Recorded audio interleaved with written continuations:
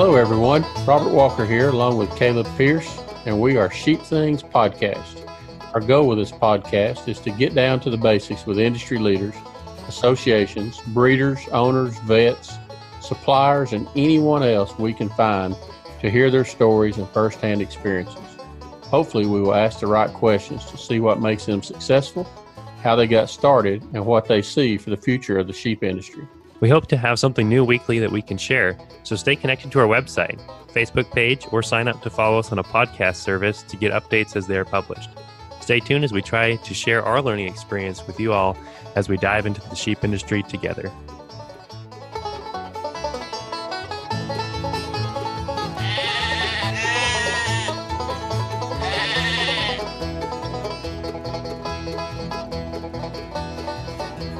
Okay, guys, this is Season 1, Episode 12, Part 3 and our final part of our conversation with Brad Carothers of Mount Vernon, Ohio.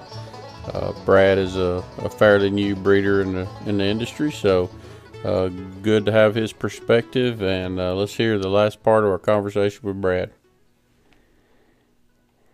If you want to really tell where you're at in the world, even with breeding stock, load up some and take them to the sale barn. Those guys will tell you by price how you're doing.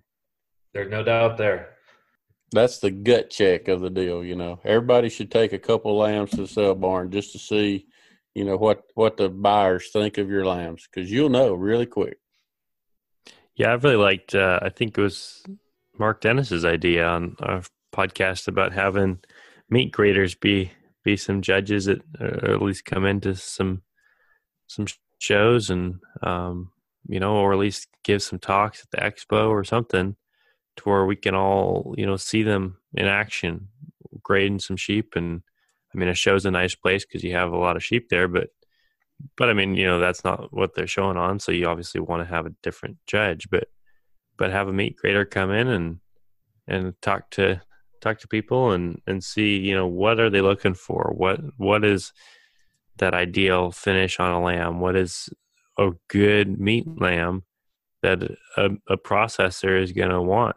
I think there's a lot of value to getting to know your processor, and going and seeing the lambs hanging on the rail. That's something I've wanted to do. I haven't done it yet, but to where you can actually see that lamb, you can see the finish on it, and you can see the difference between the two lambs. And then as you continue to produce, you can know, okay, this is the kind of lamb I need to produce. This is when it's ready to finish. This is when it's ready to process.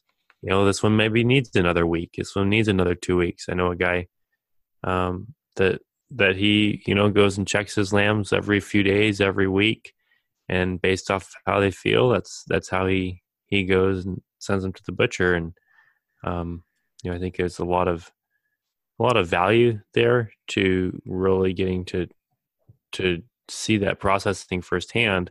And if you can talk to a meat grader or talk to a broker, like you said, take some sheep to a sale barn, something to where you can get somebody that's selling a lot of lambs and seeing a lot of lambs, to where they can tell you this is how you need to improve. And that guy also don't care what Fluffy's daddy's name is. He don't care.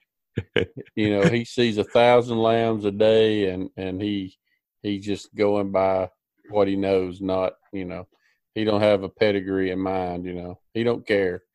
Yeah. Brad, that guy we were talking about at the turkey farm, when we were there during that Ohio State class I took, his grader comes by every week. And this guy's deal, I think his deal was for 140-pound lambs or 145-pound lambs, whatever they were. And so every week he gathered up, I think his deal was 30 or 40 lambs or something every week. And so he gathered up, say 50 or 60 lambs that were at that range. And he had them in a ring, in a round pen type deal. And the grader came while we were there. And he goes through with a marking crayon, he might have had two colors, red and blue or something. And he marked one that was ready and one that needs another week, And so he would, and then the next day, the guy would take the ones that were ready to their processor. And then the next week, he would bring those ones that he marked previously that he thought needed another week of finish, and then add more to the pen, and that's how they did that every week, and that's a kind of guy, man, would love to have at Expo for sure. Well, I agree with you. I mean, and if they were to do that meat class at OSU again, I'd love to go. Unfortunately, they had that right before I was into it to a level to where I would go because it was right in my backyard. But that's something that I think people undervalue so much. I mean, the NSIP numbers are great. Making sure they're structurally correct is great. If you want to show sheep, that's great too. But it's like at the end of the day, they're a meat breed. We're raising meat. Well, don't give up, because that is my goal before I come off the board, is to have an expo where we do that. And that, that might be in the works. I don't know yet. I think it'd be a great way to sort out the top 10 for the sale. When they're hanging from their ankles. Yeah. Maybe not still hanging from their ankles, but have that guy fit. Well, so my thoughts is, we haven't been to Ohio in several years, mostly because of the NSIP sale. That's usually about the same time. But if that thing kind of falls away to the wayside, at least for Katahdins, then that opens up Ohio again. And if we go to Ohio, then Ohio State University has that facility and has those guys there. So we could do it, if they would allow us. We could what we did at our class was we brought in, I don't know, there might have been 30 lambs, I guess. And they all had a number on their side, and we were in groups of 3, and we had monopoly money, and we had to bid on the live animal from a profitability side of what we thought we would get the most pounds of usable meat from. And of course, the Katahdin was a dog. I mean, 81 pounds. I believe the Katahdin was 81 pounds. The Dorper was like maybe 105 or something. And then the rest of them were 130 to 250 pound wool sheep. And I kind of get their theory. Their theory is if you went to the average sale barn, that's the size of the hair lambs that are going through. Yeah, I get it.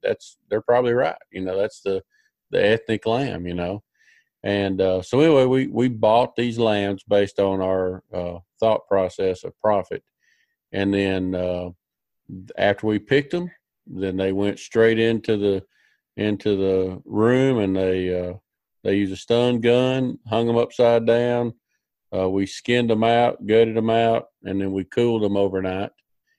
And then come back the next day, and we processed them into cuts, into sellable cuts. And we weighed everything. We weighed the fat. We weighed the offal. We weighed, our meat. And then we determined profitability, based on that. And that was a very eye-opening experience, to see the live animal and then hanging. And then, we had one ram. We had one big Suffolk that they had fed intentionally. His name was Buckeye Bob, and he weighed 258 pounds. And, you see these guys posting these 300-pound rams now. Well, let me tell you, old Buckeye Bob at 258 had like 70-something pounds of fat in him. And, it filled up a not hardly a 55-gallon barrel, but it was huge. There was like 2 or 3, 4 or 5 buckets of fat to come off this thing. And when you trimmed all that off, he was just a normal sheep, So what'd you learn from that, Robert? Man, don't I raise learned fat sheep. No, don't need no 300-pound ram, I don't know. It was, you got to look at the bone. You got to look at the bone to meat ratio. And it was, I would do it again every time they had that class. If they had it every year, I would do it every year. I think every group of lambs that come through would bring up something that, I'll tell you something I learned from it. You cannot tell the loin size of an animal by looking at it or touching it. You can think you can, and you think you can get close, but no, you can't. Not until he's hanging there. We had loin scans on all. We did loin scans on all of them, and then we turned back around and had the loin chops laying on the table. But yeah, you can't guess. You couldn't guess. The best loins we had come from like 130-pound club lamb. He didn't look big as nothing. When he walked through, nobody really picked him because he didn't look like anything. By grabs, let me tell you, he had it going on. Which was the most profitable? Oh man, I don't remember. One of those club lamb. The club lamb deal really shocked me. They were pretty efficient animals. There wasn't a whole lot of difference between the 258-pound Buckeye Bob and the 81-pound Katahdin from profitability, because I didn't give as much for the Katahdin as I did the Suffolk. Yeah.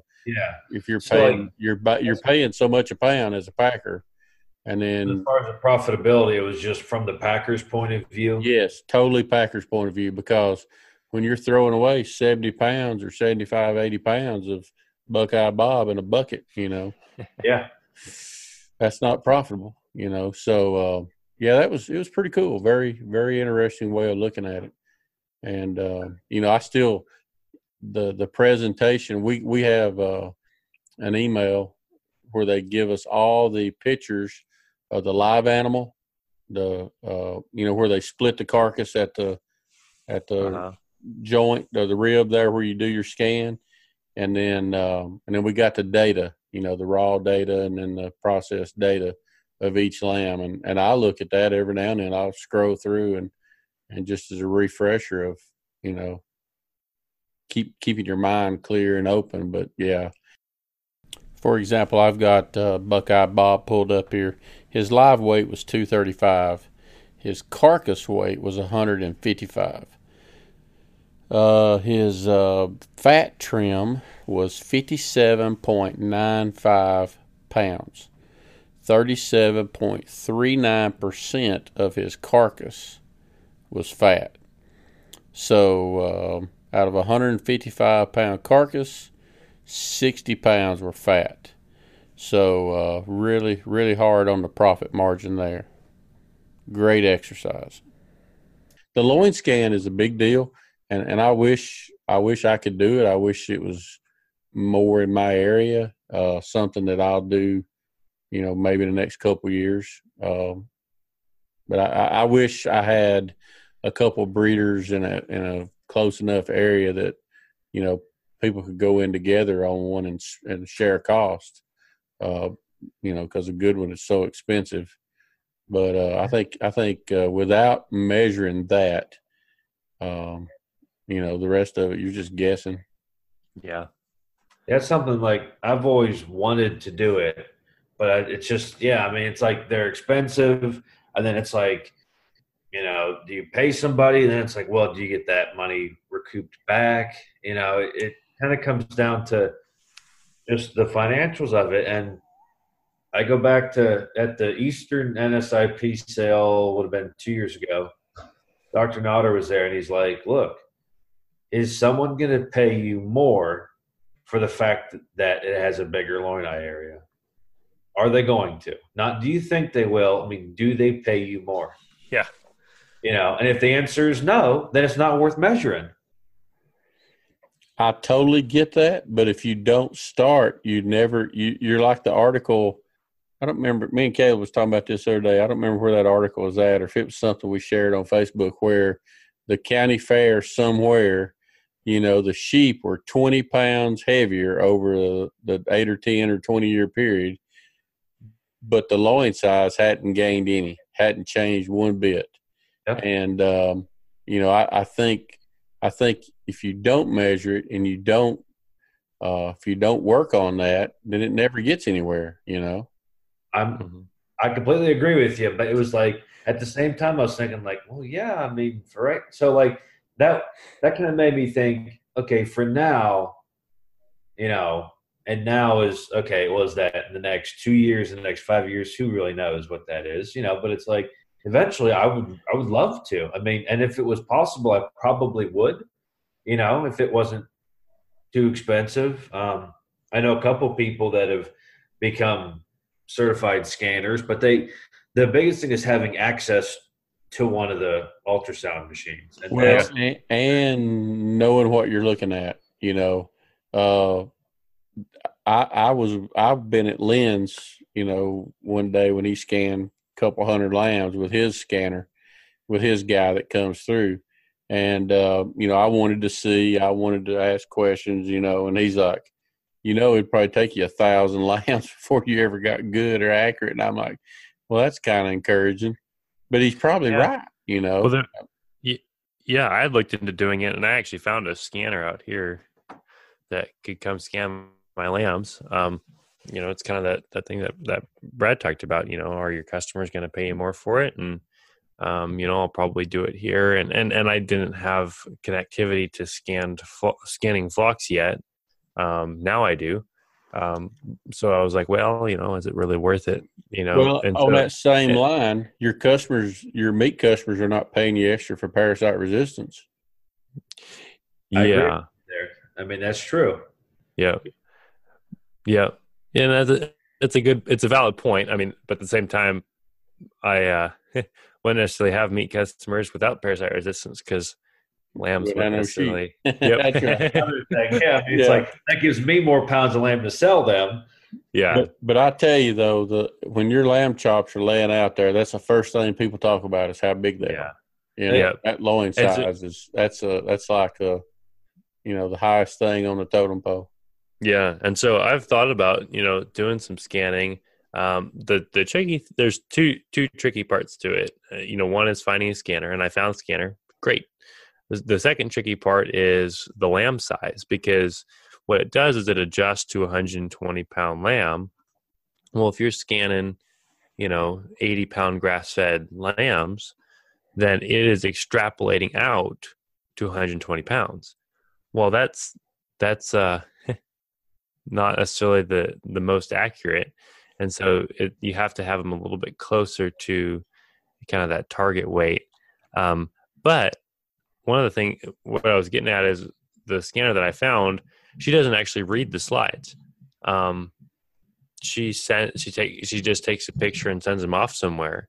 So all she has to do is learn how to take the picture, which is a whole lot easier to do than to read the slides. And then the place where she sends them off to is a certified place as well, and then they'll read the slides and put it all into a spreadsheet. So maybe that might be an option for you. Once you get going, if you're still, while you still learn to, while you scan your 1,000 lambs to figure out how to measure the depth, you can have somebody else measure it. That's a good idea too. I mean, it's something like that's one of the many things that a lot of us would like to do. I think we just got to figure out a way to make it more feasible. Well, Dallas, the guy that does Lynn's, he also does the the Texels at the stud ram in Sedalia. So he tries to grab him, when he's in the area. That kind of helps too. And and another thing, just talking to Lynn, because he's my loin expert, I guess. If he focused only on that, he said it would be amazing the progress he could make. But of course, he's more balanced traits too. But he says he's seen that much significant difference with the scans that if he was only focusing on scans, that he would blow some minds really quick in a short amount of time. That's something, like if we just got more data points too, that would really help. Yeah. Because it would let us know, hey, or like he thinks it'll work. Well, let's back that up, and then if we can back that up, then it's like, hey guys, this is a real thing. Well, we have raw data at the Virginia Tech sale on loins, and they vary quite a bit, so. That's like, I've got some that have loin eye EBVs strictly from Virginia Tech, because they've come through that sale or are related to them, and in one way or another, to get some data. Which it's like, yeah, it's that's the next one. that I want to start getting into because, I mean, they're meat cheap, you know. Now at the same time, it's like, okay, that's the loin area. That's, you know, Yeah. So chops. What about that's everything else? that's one cut. Now it's the most popular cut, but at the end of the day, it is still one cut. Mm-hmm. So you have to kind of balance it in with everything else too. Yeah, and when you look at, if you select on just muscle depth, I mean, your growth is going to go down because that inverse correlation.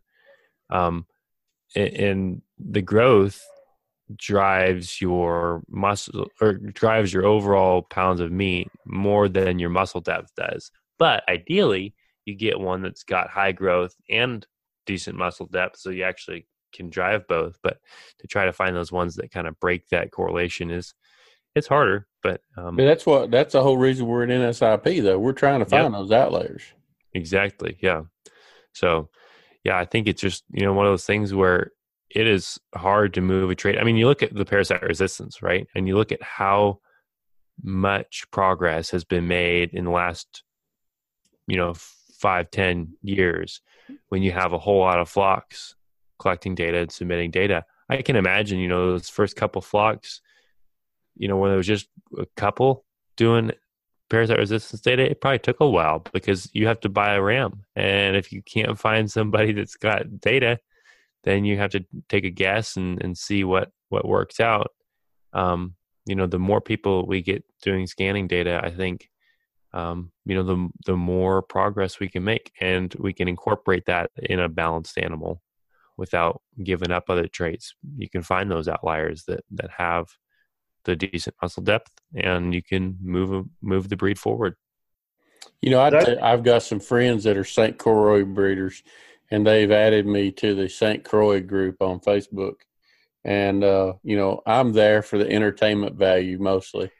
And at the same time, I'm kind of intrigued with that breed of sheep and their natural resistance. But my question is always, when these guys brag about their resistance, is who's measuring it? None of you guys are measuring it. How do you know? Yeah. Well, we never had to worm. Well, that don't mean nothing. Yep. I agree. It doesn't mean anything until you go down to St. Croix and you see them. So it would have been 2 years ago, my wife and I went down to St. Croix on vacation, and we got to see St. Croix sheep on St. Croix, and that was really cool. But did you pack any in a suitcase? I debated it. And they actually have a university there. It's called the University of the Virgin Islands, and they have a sheep program down there. They did some experiments with some Dorpers, and that didn't go well. They all died. They were trying to get some more muscle on their St. Croix, and they all died. So we were debating stopping in. I think I might send them an email to kind of justify another vacation for myself to St. Croix. Like, hey, what about Carothers? I mean, because you could start to get some of that muscling without giving up all your parasite resistance. Yeah. Seriously, down there, I mean, it is 83 degrees, year round, and I mean, it's like, they may not be very big, but those are the ones down there on the island, I will say, they were parasite resistant, and you don't have to measure it because they were healthy. They either survived or they didn't. Exactly. I mean, really, they looked good. They weren't very big, but they looked, healthy, and they were alive. And it was like, that's something. Yeah. And, that's one thing I realized when I was down there is, you go as far as Crucian food, I mean, a lot of that stuff is lamb and goat centric, as far as their curries and their stews and all that stuff. And man, it was really, really good. The food was, but that was really cool because we were driving around. I'm like, I'm going to find some sheep on this island. And by God, I did. And it was cool, to kind of, because they were used in the formation of the Carothers, and to see them down there in St. Croix was kind of cool. They weren't very big, but yeah, They were hardy little things. Well, I see. So St. Croix was one of the breeds that I was toying around with, thinking about adding another flock, because I'm sitting here thinking, man, there's still some value into that animal. What if somebody started a St. Croix and SIP flock and started gathering data and started trying to increase the animal size? I mean, we've heard from breeders the last 4 or 5, or the only 4 or 5 podcasts we've done so far, about how far Katahdins have come from the 100-pound ewes to now we're pushing 200, 2.25. Well, that didn't happen by happenstance. That happened by, breeding, genetics. So, the back of my mind, I'm thinking, project, but I'm not ready for that project. So, well, the one thing is, you're going to breed in to get a bigger St. Croix. You're going to wind up with most likely basically a Katahdin. Yeah. So it's kind of like most of the work's already been done for you. Yeah. Because if you want a parasite-resistant Katahdin, they're out there. Mm-hmm. And that's the one thing. Yeah, but you got the homesteader crowd that wants, they're all about, rescuing these old breeds. It was more of it wasn't necessarily to try to recreate a Katahdin. I was trying to keep a pure St. Croix and just genetically select, to make a make St. Croix. That actually is profitable. It had some meat on it, Yeah. I mean, these guys are telling me, oh, they're 100 pounds and they're a year old. And I'm like, man, are you not broke yet? How do you afford that? Because that's because I do believe if you go on the Livestock Conservancy, I'm pretty sure they're on there. Them and like the Florida Gulf Coast sheep. And there's Florida cracker, yeah. Which, I know a guy in Oklahoma that had 400 or 500 hair sheep, and he was crossing St. Croix, Katahdin, and those Florida crackers, and he loved them. He loved I think he was at a quarter Florida cracker, and he thought that was just a magic touch, Well, and that's one thing that, those heritage breeds are important, Yes, I mean, absolutely. it's how we got here. Like, for example, you get into some of those wool breeds, they started turning them into so many different things that I don't know, I'm not going to, get into particulars to which breed, but there's some breeds that I don't know if there's a purebred one left out there.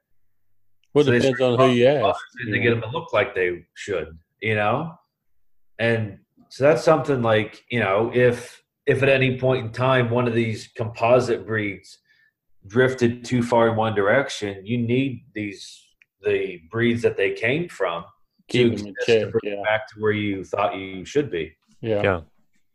You can move a breed so far so fast with genetic selection that you realize, oops, I missed some other traits here. Yeah, if you focus on one trait. Yeah. Yeah. And you sounds to me like you between the three of us, we need to try this. First. Well, so in the last 2 or 3 years, I keep asking these people, show me what you got. Show me what you got. I ain't seen none yet that I've, just been terribly excited about. I've seen a couple, and I'm like, is this bad conformation trait in all y'all's animals? And they're like, well, they're parasite resistant. I said, yeah, but they're not conformationally correct either. Yeah, well, so it comes down to the very select gene pool that a lot of them pull from at this point, which is kind of unfortunate because that's all they have left. Yeah. Here's my funny St. Croix story. So I sold a ram to some people a few years ago that had some St. Croix, and they're trying to add some frame on them because they're having a hard time getting them to be any value as far as meat goes. And so they sell this ram, or so I sell them this ram, and anyways, they kept back their St. Croix ram. And he's probably 4 years old, and I sell them this yearling Katahdin ram. Anyways, this 4-year-old St. Croix ram he's quite aggressive, and they put these two rams together, and the Katahdin ram, I told him he's really mellow, and anyways, his other ram just wants to fight, and St. Croix ram comes and charges the Katahdin ram full on right towards the head. The Katahdin ram just put his head down. That's all he did. Didn't back up or anything. Just put his head down. The ram charged right into it. The St. Croix ram flipped on his back, and his eyes kind of rolled in the back of his head, and it kind of laid there for a few minutes. And the Katahdin ram just stood there like nothing even happened, because the size difference sometimes, and the thickness and the density and everything. The St. Croix, they're so light. But again, if you can cross them with something else, I mean, if somebody took a St. Croix and crossed it with a low birth weight taxel, would that work in their system? Yeah, it might work. But again, it's kind of one of those things where, people are, I talked to some people that cross St. Croix with Dorpers, and they're like, yeah, I want the parasite resistance and the maternal instinct of the St. Croix, and I want the muscle of the Dorper. And I'm like, well, you're essentially trying to breed a Katahdin is really what you're trying to do. You're using two other breeds to try to breed something that's got some parasite resistance, got some frame on it, got some muscle. And if you haven't seen a whole lot of St. Croix and Dorpers, neither of those breeds are going to give you much frame. Neither of them are going to give you a bigger animal. They're all still going to finish at 80, 90 pounds. Katahdin's going to allow you to finish to a 100-pound lamb for sure. So. Yeah, I ran into that. There's a guy close to me, probably an hour and a half away from me, got a feed store, and he got to trading around, got into sheep, and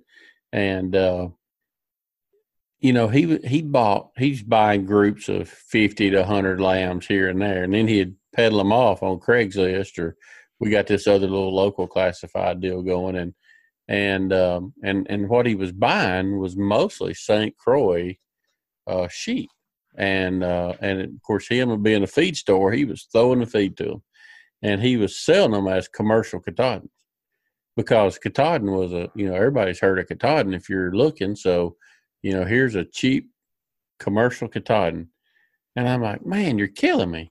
And he goes, well, I don't know if they're, they got to be half Katahdin, half St. Croix. Look at them. I said, well, you don't know. You're just guessing, But that was his selling point, was they were commercial Katahdins.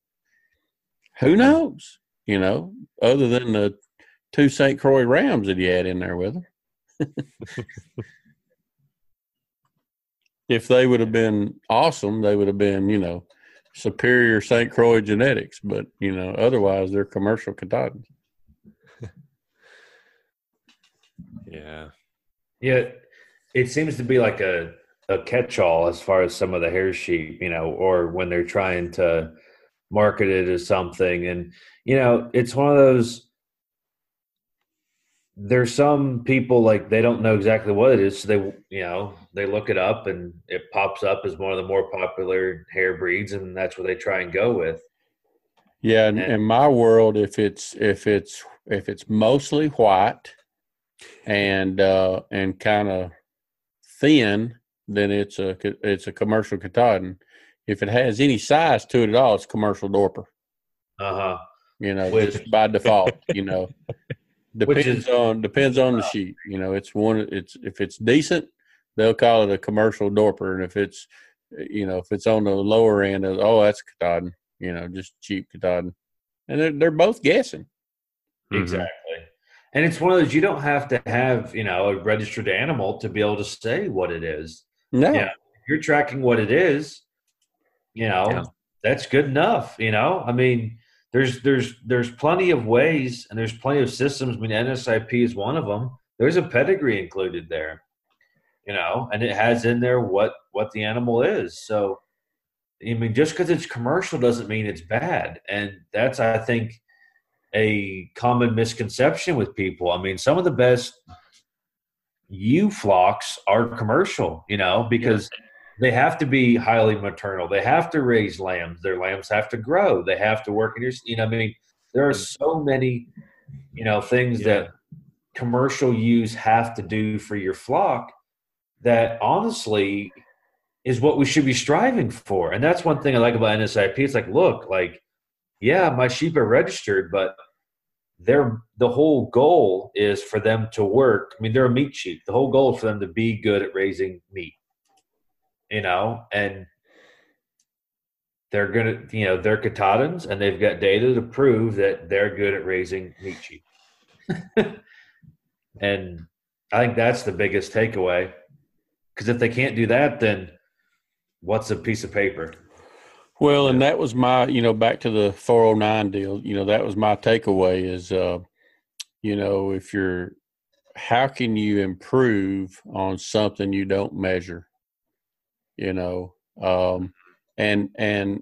the naysayers that I get hit up on all the time. So I got some buddies that just drive me nuts about it. and we argue. I mean, it's a weekly or biweekly argument, and, not all NSIP, just because they're in an NSIP don't mean nothing.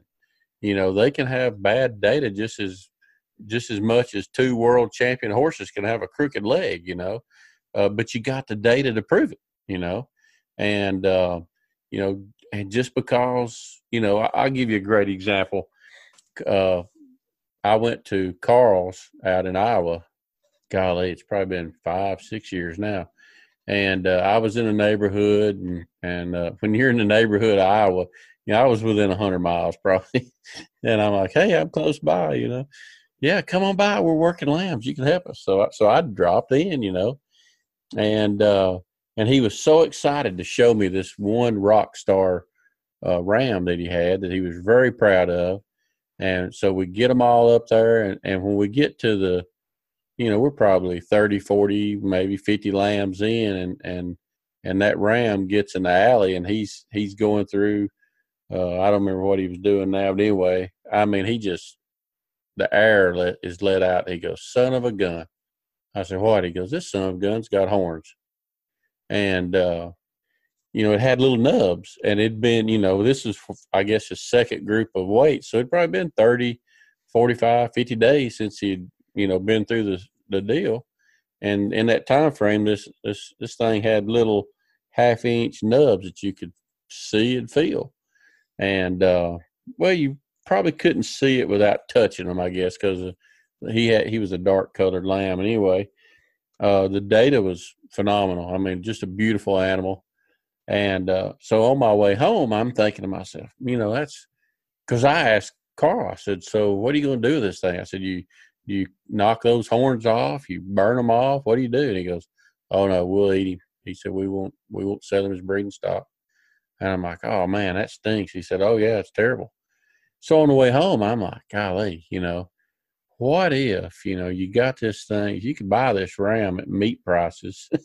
My head's turning here thinking, genetically, it's a nice son of a gun. I keep some ewe lambs out of it. And if the horn thing became a problem, then I'd deal with it. But, I'd take my chances, And so I talked to another buddy here that's in my town that me and him had some sheep, basically we were doing the same thing.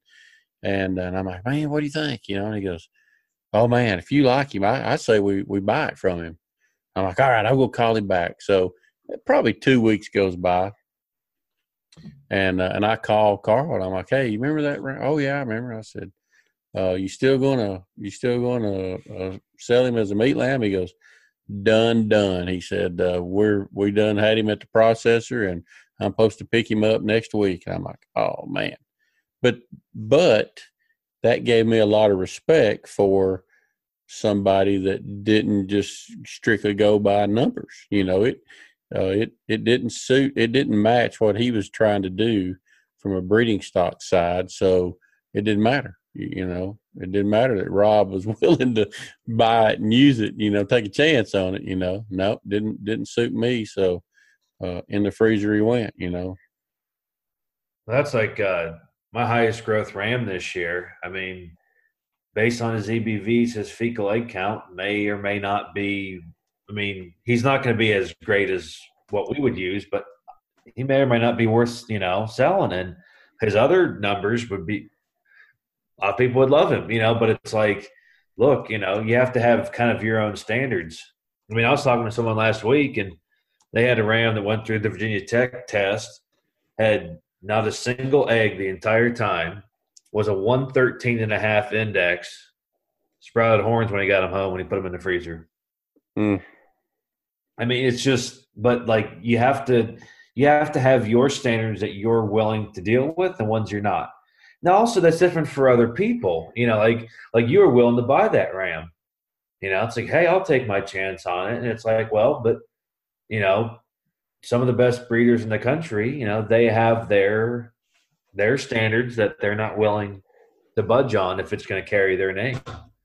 Well, looking back, that was a blessing for me because I wouldn't have done it now for no matter how good his data would have been, But yeah, 6-7 years ago, I'm like, okay, well, I could, And that's why I think it's important for those of us that have been in it, let's just say, 5 to 8 years. We should like ask people that have been in this for 15, 20 since the beginning of NSIP, like, hey, what happened when you did this? Because you may be thinking, hey, if I bred this to this, I could get this. Well, hey, I've done that. I know these genetics. What if you did this? Okay, but like that all comes from building relationships and trusting people that have the experience as well. Well, we've got our first 4 guests, including you, add 5, and then me and Caleb, we're up to about 185 years of sheep experience so far. So, and the 3 of us on the phone now are the weak link. That's what I was about to say. 3 of us are dragging up an average, right? That's right. But we're going to milk these guys that's got all the experience for all we can. Yeah, I'm glad there's not an EBV for experience because I would have been cold a long time ago. It would be cold, no doubt. The band would be on for sure. But at the same time, if we don't have new people coming in, it's going to fizzle out. We have to. Yeah. We have to consistently get new people in, and I think one thing NSIP specifically is we need to have some sort of like mentorship program and just people that like as you're getting into it, reach out to people in your area. There's going to be, and the other thing is, I mean, Tom Hodgman, I reach out to him all the time with questions. He lives in Maine. Who cares? There's email. Like people being in your area, I think is important in some aspects, but just someone that, you have a relationship with to answer general questions is important too, I mean, you look at right now, you're in Ohio, Robert's in Tennessee, I'm out in Idaho, and we're all talking and we can hear each other. Yeah. We can understand what each other's saying. And I think the right mentor is the person that will answer you, That goes a long way. Yeah, location has nothing to do with it, It's important, because like there's some things that like I couldn't ask you about living in Tennessee or Caleb on his irrigated pastures buying water, which sounds insane to me. I know, it's crazy. He has to buy water. We're about to get dumped on for probably 4 days straight. But, like for example, like I've got Kathy Bielek right up in Worcester. It's only 45 minutes for me. We have similar sheep and a similar management system. I could not be more lucky, and not everyone's in that situation, Yeah, but at the same time, how often do you drive up there and see her? Not that often. Exactly. You pick up the phone or you send an email. Yeah. So once you do that, then it don't matter where you're at. Exactly. But it does help if like, hey, I'm seeing this year. What are you seeing? Right. And it's like, that was really helpful. Once I got really, really parasite resistant sheep, like I'm doing these fecal egg counts. I'm like, am I doing something wrong? And she's like, why are you doing fecal already? I'm like, well, I weaned the lambs. And she's like, yeah, no, you're not going to have it. You're not going to have a challenge. Like, it's just not going to happen yet. It's too early. Right. Or sheep were too parasitic. I'm like, gotcha. Thank you. But it's like, you have to ask those questions, otherwise I could have run through 40 sets of fecals, had 100 egg per gram average and wasted 2 days of my life. So like you do need to reach out to people that, whereas like Roxanne down in South Georgia, she gets a weaning fecal, a post-weaning fecal, and she's done with her parasite stuff at 120 days old. because they have such a higher load down there. Mm-hmm. So it's just different. So it's like you need to make sure. And she's done before you even get a challenge. Oh, yeah, she's done. Yeah. She's done. I got a ram here with 2 rounds of fecal sitting in my yard, and I got ones out back that haven't had a challenge yet. But that's just the way it is. So you have to make sure, though, that you do get people to help mentor you through the whole, genetics and the whole numbers and all that stuff. But it's also important to make sure you have someone that can understand your system and your climate. I think that's something that some people miss out. Like I see on Facebook all the time, someone posts, "Oh, this is wrong with my sheep." And someone on the other side of the country in a completely different system is like, "Oh, here's what you should do." Right. Or someone's like, "Oh, well, how do I get better growth in my grass-based system?" And someone's response is corn. And it's like, no, that's not the point. Like if you have to have a Katahdins. The one thing is they are so adaptable and they are in so many different management systems. That's great. But also you have to make sure that some of the advice you're getting is from someone that raises them similarly to you. Yeah, well, one thing I enjoy about when you say mentorship or just talking sheep in general, I enjoy listening to somebody with 20, 30 years experience telling me what they do. But I also enjoy the heck out of me and you talking, or me and Caleb, like the three of us that don't know anything, running ideas off each other. Mm-hmm. That I learned just about as much from that because I keep my mind open and I'm thinking, oh man, what about this? And then Caleb said, well, that won't work. Here's why. Okay, well, that's cool. But that keeps your mind thinking. And versus, somebody that's, kind of has their system and they're not going to change much because they're established and they,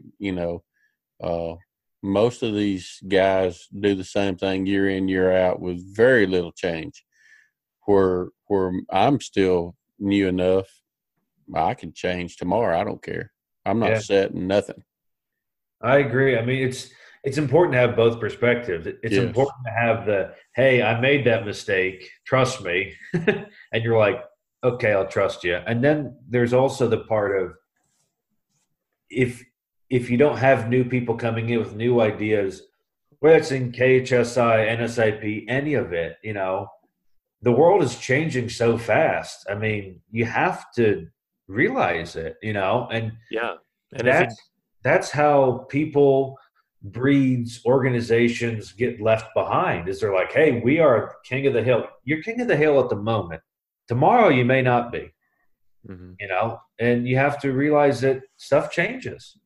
Yeah, and if you don't have people that are new, getting involved and being a voice for decision making and all that, then what happens is the people that are walking that road of actually getting into it aren't communicating, hey, this is what I need. This is what we need to do to reach these people.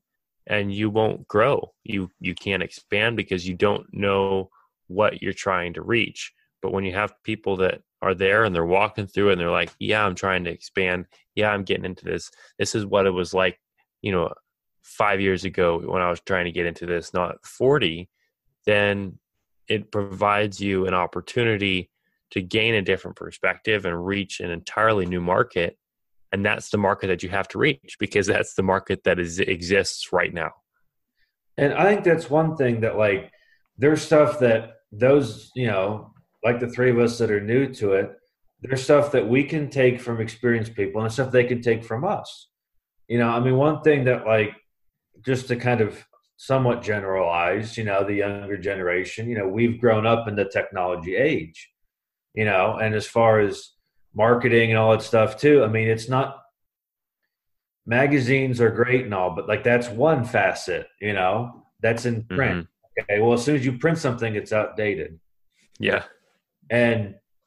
But there's so many different platforms, whether it's building a good website that actually utilizes search engine optimization so that you can be at the top of every site when you click on it. That drive people to your website. Having a Facebook and Instagram page that, again, funnels people over to your website so that when most people search for you, you go up to the top and you're the first thing people click on. And that's stuff that, I can help, and my wife and I can help certain people with, and there's certain things that they can help us with, but like there's certain things that everyone brings to the table, and we all need to help each other out to help all of Katahdins in general. Absolutely. Well, I've got a topic, and I'll delete my edit out because some people will take it wrong. Back to experimenting. So me and a group of 4 or 5 guys that I chat with daily, most of them are haters. A comment got brought up of, hey, I've used Prohibit past the 90-day mark and it still worked. I said, how do you know? Well, they lived. Okay, well, wonder what the oldest you can keep it, And I had this wormy son of a gun pop up. Back to this weather change deal, I had one just fall apart on me. And I kept some Prohibit off to the side for 6 months just to wait to see if 6 months mixed Prohibit would work or not. And, well, it didn't work. So, I took one for the team. I want to say mine worked, but I don't really know because I also used Valbazen because I always hit it with 2 different types. But my Prohibit was a year old. But either that or the Valbazen saved it. One of the two. Probably the Valbazen did. I'm guessing. So I'm ordering some fresh stuff and mixing it up. Yeah, I do. I buy it by the gallon, and man, I've had my gallon. Of course, there's not a gallon in it. It's just like a double. It's like a handful, maybe. Comes in this big gallon jug, and I mix it out like a cocaine dealer. And I got a formula, and I do my grams to ounces, and I only mix up enough that I'm going to use in about 30 days, and that's all I keep mixed up now. That 6 months was just for an experiment. You need more parasite resistance, Robert, if you go through a gallon jug of Prohibit. No, my gallon jug, I'm probably 3 years into it. It's still half there. Okay. I actually had to work. Well, we had have you seen the gallon jug of Prohibit? It's probably only got about four of those little packages in it. It's made so that you fill it full of water and you have a gallon pre-mixed. Yeah. And now, do you do the concentrate or do you just? I do the concentrate. Yeah. Yeah, so do I. Because I was reading that once and I'm like, that is way too much. Dude, somebody asked me for my formula one day, and I sent them a message, and then somebody posted, well, we don't do that. We do this because that's what the package says. And I'm like, so you're giving this animal 40-something ounces of fluid? Yeah, I'm like my God. I would have to take 20 gallons of this stuff to do my lambs. It was like, I think, but on the package, it also has the concentrate. That's right. It has both. Yeah. I always do the concentrate. Like, I was reading it once, and it was like, 30 or 40 milliliters. And I'm like, what? Yeah. That's crazy. Yeah. My syringe ain't that big, and I have a big syringe for other things, but it's like, no, this can't be right. I have to be reading this wrong. Yeah, no, I do the concentrated, and my gun is the Primatech, and I have it set on 2 cc's, and I just go 50 pounds squirt, 100 pounds squirt, 150 squirt, and I'm done. Now, do you deworm all your lambs? I do. Yeah. I used to didn't. And I used to do it, and then when I started doing the fecals, I didn't. And then I probably lost more lambs than I should because I was waiting for a challenge. And then when the challenge got here, it was like, holy shit. too late. It gets on you fast. Yeah, Yes, that's yes. one thing. Well, it does me when I'm not looking at them every day, Yeah. And if it rains on the weekend, I can't do nothing because mine are all out in the field. So I'm working on that this summer. I've got my project or my project is a covered deal for my working facility, so I can do night during the week. I'm a night person, obviously, if you look at the clock right now, but Oh yeah. so I can do it at night. I can do it when it's raining, no big deal. And but yeah, I do my lambs. My first at about 40. Whenever that first group of animals get about 45 days, 45 days, depending on the weekend and the weather, I'll run them through the first time, and then I do them again at about 100 to 120 whenever that time period comes, and then I'll hit them again. Now, how do you do your fecal egg counts with doing that? Well, I'm not. I quit doing them last year. I had them last year, and Virginia Tech had this. They lost a guy that was over that, and the lady she told me to send them, but not send them until till they let me know, and I still got them in my refrigerator right now. So I like, wow, what the heck, So I felt like I wasted a lot of my time and effort, and so I didn't do it. Here to Ohio, I want to show you how to do them. Well, I mean, I've done them. I've got the microscope. I've got the McMaster slides. I've got all that, and I've done it. But it's back to the hours in a day. It's a lot of work. Yeah, it is. It is. Well, how many lambs do you have? This year, probably about 80. I tried a thing, it didn't work, and I try a lot of stuff here on the river. So you have to try. I mean, if you don't try, well, I'm trying to get to 300 heads, so I want to try stuff now to see if it's scalable. Yeah, I don't want to try at 300. I want to try at 100. Well, and that's like people like, well, they just like hem haw around about it. It's like, look, you got to try stuff. You know what I mean? Like, yeah, do research, make sure it's feasible, but you got to try stuff because that's the only way we're going to grow as a breed is if we try and push the boundaries. I mean, it's just otherwise we're just going to be stuck in a rut, and where's the fun in that? None. Yeah. Yep. Well, not to be a wet blanket or anything, but Somebody's I probably gotta go to work in the morning. Yeah. Yeah. What time is it out there? It's only 11:15, but it's yeah, in the morning here. Yeah, I don't know how you do it. I've been up last couple of days trying to get stuff done. Yeah, I'm like, probably need to wrap it up here, but good deal.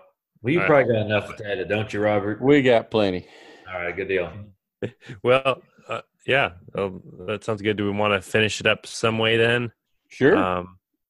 We can maybe get your last few thoughts on the industry, Brad, and then we can kind of close down. So anyways, well, Brad, really appreciate your thoughts so far.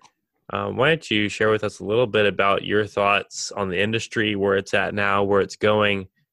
Give us maybe a little bit of your perspective as somebody that's, jumping into an industry that's constantly changing. Where do you see the industry going? And how do you see it changing from where it is now? I think there's a bright future for the sheep industry as a whole. And as far as Katahdins go, it's really growing. And the biggest thing that we've noticed, at least out here in Central Ohio, and most of Ohio in general, is there's a lot of small flocks that are coming up. People wanting to raise, 5 to 15 ewes, have meat lambs to put in their freezer and sell their neighbors.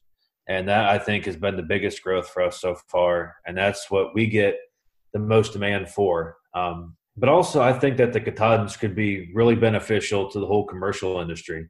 I mean, they have great maternal instincts. They do well in a pasture-based system, and they're also adaptable into different environments as well. So I think it's something that going forward, as long as a breed, we all kind of get together and or even as small groups, and have goals for enough of our sheep that we can really meet the demands going forward. Yeah, definitely. There's definitely seems to be a lot of promise for the industry, and especially reaching out to those small flocks. I think our breed has a lot of potential there as Katahdins, and I think a lot of other breeds do as well. There's just a lot of potential for the industry to expand and to continue to grow here in the U.S. and to provide more of our own lamb here in the U.S. instead of importing so much. So, anyways, is there any last tips or thoughts that you'd like to leave for our audience? And then maybe you can share, some of your contact information, how people can get a hold of you, how they can learn about your operation, your website, Facebook, all that sort of good stuff. Yeah, absolutely. I think the biggest tips I would have for people just getting into Katahdins or that are already into sheep is NSIP is a great resource. It is one tool. It's not the be all end all, but it's done great things for our flock, and it allows you to independently kind of step back from your visual appraisal and get some other true production based information in there as well.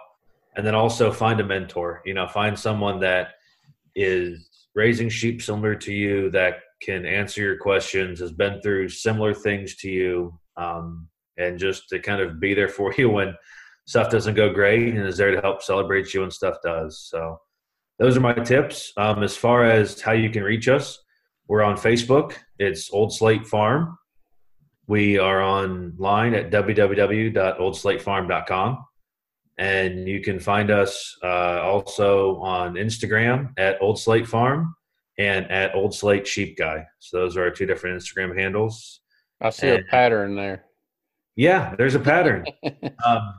So what is the Old Slate Farm? Is that significant to something? Or yeah, so we moved in here and we did a lot of renovation projects, both inside and outside. And every time there must have been a slate roof on this house at one point, because my wife has cut flowers and we have a big garden, and every time we would till into a garden, I swear to God, I would hit slate with a tiller. It was everywhere. And so we were just like, why don't we just name it Old Slate Farm? So that's kind of how the name came about. But yes, that's where you can find us. Feel free to reach out to us at any time for any reason. Always like to talk sheep, so you can find us. Yeah, great perspective. Like we said in the beginning, we've been talking to guys with 15 to 50 years experience, and they've kind of settled into their way of doing things, and now we got Brad who's fairly new and changed pretty quick. Yeah, it's exciting to hear your passion, Brad, and your excitement for the breed, and look forward to seeing how you continue to become involved, hopefully in the future, and bring that passion and help the breed advance. We need people that are willing to use that passion, because we have a large industry that we can grow into, and but we're not going to grow into it if we don't have passionate. Got to have the people. Yep, and you got to have the perspective, and I think you've given us a unique perspective today, and really appreciate that. Absolutely, thank you guys. I appreciate it. Well, that concludes our conversation with Brad. I hope you guys enjoyed it. It was very, very interesting to have a new perspective from a new guy. Him and his wife had kind of got into sheep and changed a few things pretty quick in their operation. So good to get that perspective. For most of our people who are listening are kind of new, and we get questions all the time. How do you do this? How do you do that? The main thing is to be open-minded and be willing to change if something's not working, or to find a mentor to help you get to where you're wanting to be. So good to hear that. Hope you guys can learn from that. Well, everyone, we hope you're enjoying the podcast so far, and hopefully it's sparking some questions in your mind as you're thinking about your operations and thinking about what you can do to improve. maybe you're new and thinking about questions of how you can continue raising your sheep and things that you're learning and things you still have questions about, send us an email, podcast@sheepthings.com. We'll get those emails, and we'll be happy to answer your questions. And after we get a few questions, periodically we'll actually do a podcast with question and answer, and we'll answer your questions right on the podcast here, so you can listen to our answers. And we're happy to answer any questions that we can. And hopefully this podcast is generating those questions in your mind as you start thinking about it. But hopefully it's answering questions too.